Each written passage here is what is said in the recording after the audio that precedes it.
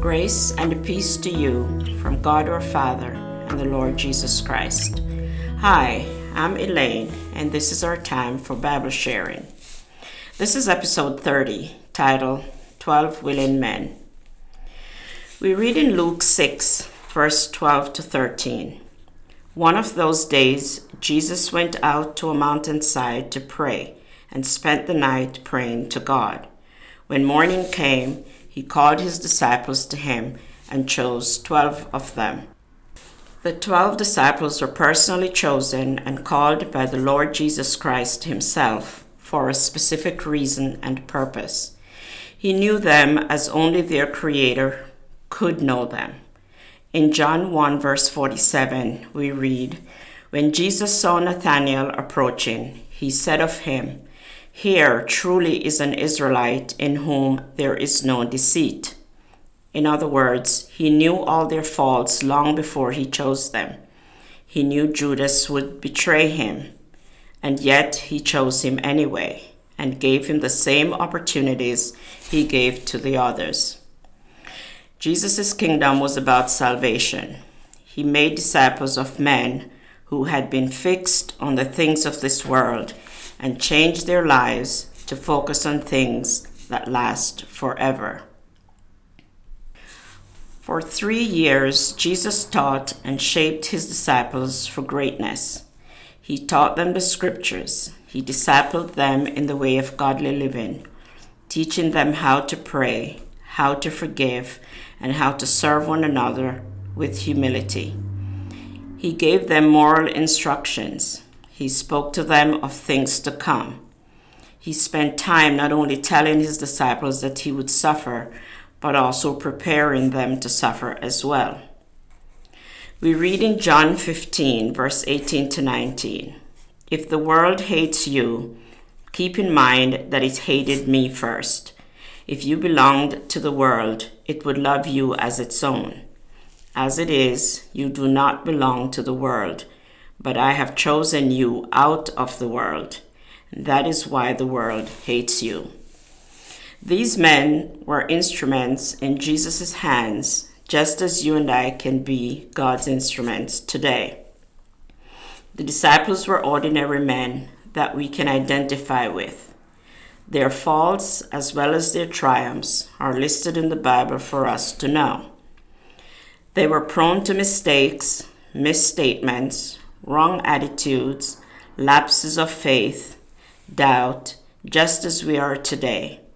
We have the same faults as the chosen 12. Even Jesus remarked that they were slow learners and somewhat spiritually dense. In Luke 24, verse 25, we read, "He said to them, 'How foolish you are, and how slow to believe all that the prophets have spoken.'" If we think about where they were when God called them, we would realize that God did not call them because of anything inherent in them. They had nothing and bring nothing that would cause God to call them. He called them out of his love and mercy and for his glory, and it is the same for us. We have nothing and bring nothing that would cause God to call us. Let's read from 1 Corinthians 1, verse 26 and 30. "Brothers and sisters, think of what you were when you were called. Not many of you were wise by human standards. Not many were influential. Not many were of noble birth. It is because of him that you are in Christ Jesus, who has become for us wisdom from God, that is, our righteousness, holiness, and redemption." God chooses the humble, the lowly, the meek, and the weak, so that there's never any question about the source of power when their lives change the world. It's not the man, it's the truth of God and the power of God in the man. We read in 1 Corinthians 1, verse 27 to 29, "But God chose the foolish things of the world to shame the wise. God chose the weak things of the world to shame the strong.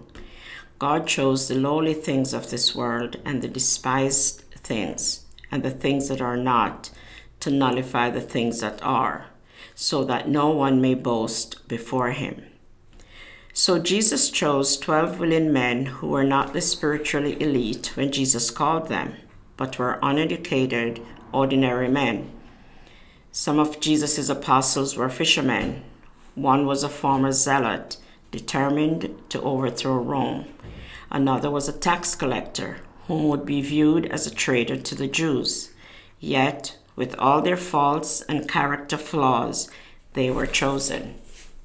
Some of us may think that God chose the disciples because they were holier than everyone else. Not so.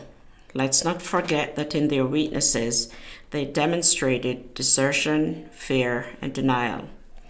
After Peter denied Jesus 3 times, the disciples, except John, could not be found at the cross, the burial, or the tomb. Even though the disciples failed to follow Jesus from time to time, their characters allows us to identify with their inadequacies. We see in Matthew, Jesus described them as dull and lacking in understanding. In Matthew 15, verse 16 to 18, we read, "Are you still so dull?" Jesus asked them. "Don't you see that whatever enters the mouth goes into the stomach and then out of the body? But the things that come out of a person's mouth comes from the heart, and these defile them." On the night of Jesus' betrayal, all the disciples forsook him and fled. In Matthew 26, verse 56, we read, "But this has all taken place that the writings of the prophets might be fulfilled. Then all the disciples deserted him and fled." After Christ rose, he instructed them to remain in the city until they had been clothed with power from on high. After the risen Lord, and empowered by the Holy Spirit at Pentecost, they took the task to which Jesus had called them. As ordinary as they were, just like us, these men carried on a ministry known as the Great Commission, which is to go and make disciples of all nations, baptizing them in the name of the Father, and of the Son, and of the Holy Spirit, teaching them to obey everything he commanded them. This is our command as well.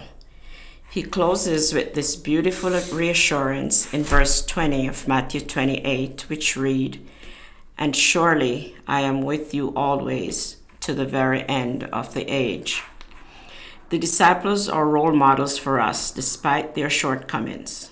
To realize that the disciples were ordinary people like us is a great encouragement because they exemplify how common people with typical failings can be used by God. May the Spirit of Christ who taught them transform us the way he transformed them for the Master's use. And may we learn what it means to be a disciple of the Lord. Be kind and compassionate to one another, forgiving each other, just as in Christ God forgave you.